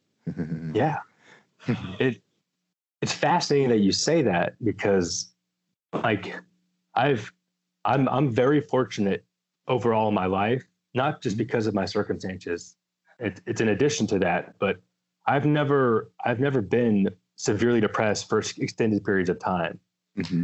And I go through periods of depression. I think everybody does here and there, whether they realize it as depression, clinical depression or not. But I first started noting these periods of depression when I was in college. Is around the fall, I would each year I would get this seasonal depression, not even related to the weather. I don't think it was. Mm-hmm. And around October, November of each year. And I always associated it with, I was very much somebody who was quote unquote grinding. I did lots of classes. I didn't have a social life. I was very insular. I was always doing something. So when things began to wind down, I would feel like kind of this depression. I would just push through it and I'd be fine on the other end, thankfully. But I bring that up to say that I've been through periods of my life in retrospect that probably weren't the best situations. I probably wasn't the healthiest for me, whether it's in terms of like what I was doing or the situation I was in. But in that moment when I was going through it, I thought nothing was wrong. I didn't have any kind of angst or depression going on. But in retrospect, I was like, well, damn, I probably should have been depressed. That was a shitty situation. But I don't know if it's because I'm fortunately, it may be because I'm just geared that way, where I'm just grateful for anything and everything that's coming my way. And that's also been a practice, is having so much gratitude. Mm-hmm. It's interesting because they've even shown that with like, what is it, loving kindness meditation, where they were to put people who are like mindfulness practitioners, or I don't know, people meditate, and they were to, I don't always get it confused between like an MRI or a CAT scan, but it's wherever they're able to measure brain activity, and they were able to show that people who did practice this, it took an absurdly long time though for these for what they were able to see, who practice this like meditation, this loving kindness, basically spending time focusing on the feelings of greatness or gratefulness for other people and wishing them love, like just those thoughts. And they were able to show that they had more brain activity in areas that related to compassion and love. And, you know, and I think about things like that all the time, because hiking, especially running, whatever you want to call it, is like exacerbated that, because my self-talk, like all I had was myself. And I realized that my self-talk would infest everything before I even did it. And like that self-talk was the foundation for how I perceived reality and how I experienced, like, you know, how I experienced tiredness in relation to me starting on a trail. You know what I mean? Do I like the way that I navigate that and how I treat myself creates this basic situation and makes it something more than what it is. I think that you're right in the aspect of our self-talk is, it's kind of funny how it's kind of become the thing to say I'm my own worst enemy, or I talk trash to myself. And so there's been this wave. I think it's good, but there's been this wave of we need to treat ourselves better, like not just like physically, but more so mentally and emotionally.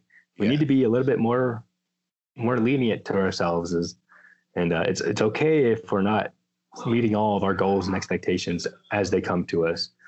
We need to strive for those things, but it's okay if we don't always meet them. And it doesn't mean we're a shitty human. It doesn't mean that we're terrible or that we don't deserve anything in our life, but we do. That I think that's a basic human right, to deserve certain things or to be afforded certain things. And oftentimes it seems like we try to take that away from ourselves. It's like, if I didn't do this thing, then I don't deserve anything. And I've seen a wave on social media in particular of people, I don't know if it's coming to terms with that, just expressing it, or just realizing it because other people mention it. They're like, well, if like maybe some people talk trash to themselves, they don't even know it, and then they see somebody else is like, well, I was my own worst enemy, and I was hating myself, and I was being mean to myself, and I realized it, and I'm trying to change that. And then somebody else reads that, and it's like, well, shit, I'm doing the exact same thing that they're doing. I didn't even know it. And then that just causes a spark or a change that kind of changes who that person is, or how they interact with themselves, which is huge. And when we're only with our own thoughts, when we're out and about or doing our pursuits or whatever we do as individuals, that's when we're talking to ourselves. And I guarantee I sound like a crazy person. I do it at home. Me too. I'll be talking to myself. And in part it's because I am by myself so often that I'm who I have to talk to. It's not like there's another character within me that I'm talking to, but it's just me thinking out loud. And I think that's pretty natural, but I think it's funny if somebody were to come into my house or one of my roommates pops up and they're like, what are you talking to? I'm like, oh, just myself. Don't worry about it. Yeah. I do the same thing all the time, especially it's why I love those runs, like, or hiking by myself. Oh yeah. But there's a place for David Goggins, and like, you know, carry the fucking boat. Like, and but that goes to what we were talking about way before, which is like this whole thing on like, you know, tolerance is, I don't think it's like, you know, I don't think it's an off or an on. I think it's more of a dichotomy, because I think it's a dichotomy to ourselves, and it's a dichotomy that we place on other people. It is like, you can be too tolerant, you can be too rigid. You know, and I've done it to myself. I've done it to my own child all the time, you know, to where it was just like I've been manipulated or not manipulated, Well, yeah, I have in that way. Like even by my own son, and not in like super clever ways, but just like pretty obvious. Like, oh, I feel insecure, and you're like, you just take advantage of that insecurity, and it's like now you just flip the whole thing to where we're not really addressing the problem anymore, you know? And that was because like I was being too tolerant at that part, and then I'll oscillate back forth as a human being, and I'll be too rigid, you know? And then there's that sweet spot in the middle that I find myself where it just all is, you know, where I'm like, you know, setting appropriate boundaries and not being firm, but not being too like tyrannical and oppressive within my own self, my own son, my own friends, or people I don't even know. Like, it's so fucked because there's not like a right or a wrong. It's like every day, moment to moment, like, is what I think correct? There's like, you know what I mean? Is my process right? And you just check it. And like my experience in sport is like, that is what life is about. It was surprising that I never treated work like that. Like that, you know, you showed up and it's like, how do I rewrite and improve my process? That's why I'm here. That's why I exist. Like I do jujitsu or I rock climb or I hike to hike more fucking mountains. I don't want to hike the same mountain over and over again and not put much passion into it at all. Cause like, fuck, man. We're trying to strive for improvement. And we can go overboard with that. And so one example of that is like during the end season for where I can climb some of Washington's top 100, I won't go on hikes that don't contribute to that because I'm like, well, I'm wasting energy. I could be doing that energy climbing something. And it's a false narrative in my own mind. And I do other hikes, but it's been in the past where I wouldn't. Just because you mentioned David Goggins, and you mentioned listening to Adversity, and you mentioned Jordan Peterson. I presume you know who Jocko Willink is. Yeah. So one of the podcasts I listen to most on trails is Jocko's, because he goes through stories and tales and interviews of people who have had the worst hand dealt to them in life. And it's that perspective that it gives me that, well, what I'm doing isn't hard. What I'm doing isn't tough. And so if that human being has the chutzpah to go through what they went through, I definitely can. Yeah. And so also from Goggins, so 2.5 weeks ago, I was on a long day trip, climbing a peak called Kosho Peak. And I had thought of doing it as an overnight trip because it's a beautiful area. It really is. But the weather wasn't very compliant. So I was like, well, I'll just see if I can do it in a day. I was expecting it to be a 15 to 18 hour day. And so the terrain is very technical throughout not like hard rock climbing or anything like that, but it's just very slow going. You're going across a ridge and traversing on all this rocky terrain that has no trail. So I left my car at, I think I left my car at 4:15 in the morning. I got to my summit at 3 p.m. So I was halfway done at 3 p.m. So 11 hours later, I was about halfway done.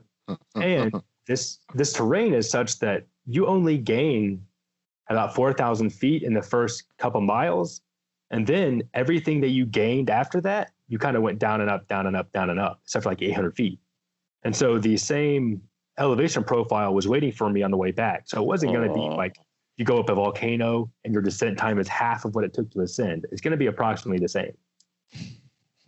And so I was hiking back, and I knew right then. I was like, I'm in trouble. I was like, this is going to be a fun day. And that smile, honestly, that smile and that optimism of like, I'm going to embrace this, that never left me. And I attribute to a lot of the philosophies that I listen to. And so later on, about 8 p.m. or so, it started to get dark. It also started to rain then.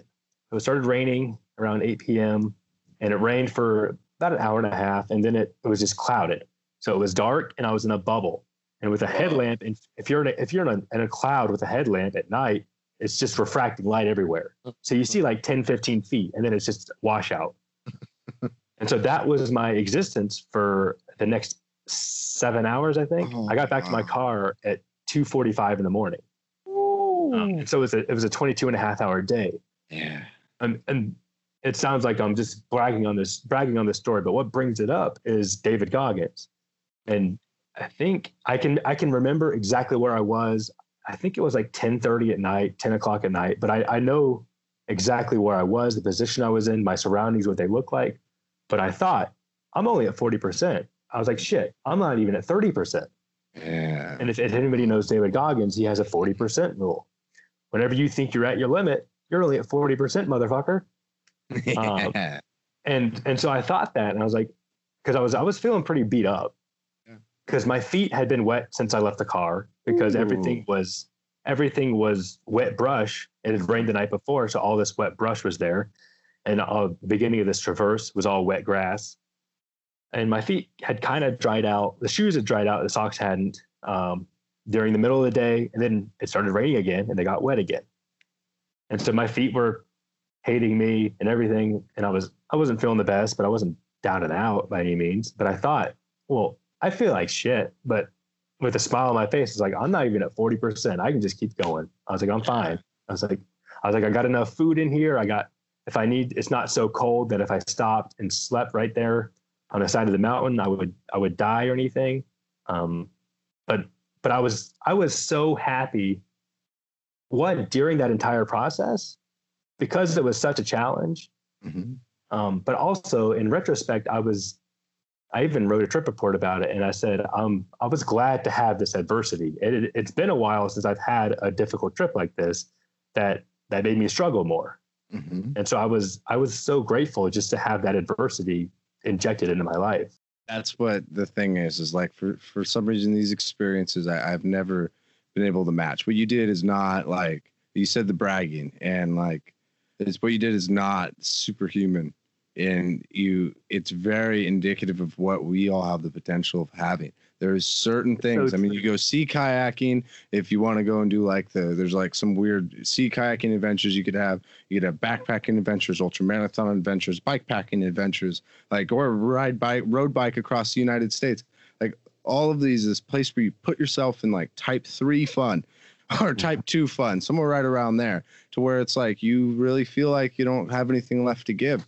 These movies that we watch that emulate these experiences that maybe we might crave or like seem really cool to see, like I'm telling, when I've experienced them, like what you're talking about, like it has taught me so much. It has opened more myself up to me. And it's like the only way that I've really been able to internalize that stuff, like epic things that are human, epically human things, are really thrown in a very safe way. Right, not being dumb, but throwing myself in like severe hardship recreationally, right? Not like in Auschwitz or something like that. Yeah, I'm with you 100%. But there's like something about that, like a really hardcore situation, and the only way we can have it in a constructive and safe way and within our current, like, you know, modern civilization, or that, you know. And like even rock climbing is wonderful, because I think I'm gonna fucking die all the time. Yeah. And I got my gear on. And it's like, that's not happening. And I feel like we're on like some massive quest. When we get through, we survived. And it's like, man, all people have done this a bunch of times. This isn't really dangerous. Well, it can be dangerous, but like you're fine. You're probably only a small little bit of risk. And but the perceived situation was way different. Like I'm more at risk in a car, but that situation taught me that, you know. But yeah, Alden, I'm sorry to not cut it short, but I appreciate your time. And the one thing is, if you would be so kind in the future, not perhaps the near future, but in like a month or two, to do a round 2 so we can talk about your hiking. Because absolutely, I would love this. It's been a beautiful conversation, and I appreciate it very much. I guess just as another recommendation, kind of a culmination, for an autobiography, I don't know if you've heard of Colin O'Brady. Oh. So Colin O'Brady has a book called The Impossible First. And it's absolutely astounding, talking about physical feats. He was the first human to self-supported, or I guess it was unsupported, self-tower himself across Antarctica. Ooh, whoa. So I think it was the winter of 2018, which is the summer of 2018 in Antarctica. He traveled over 900 miles by sled. Like he pulled a sled on skis across Antarctica. Wow. And that he narrates that book, and he's from Portland. It's an absolutely astounding book. Yeah. I'm going to check that out, and then I'll make sure to leave that in the show notes for everyone too. But I would totally be down for round 2. Yeah. Absolutely. Oh, thank you. I appreciate that, man. And is there anywhere that people can find out more about your trips or anything? I post trip reports on northwesthikers.net.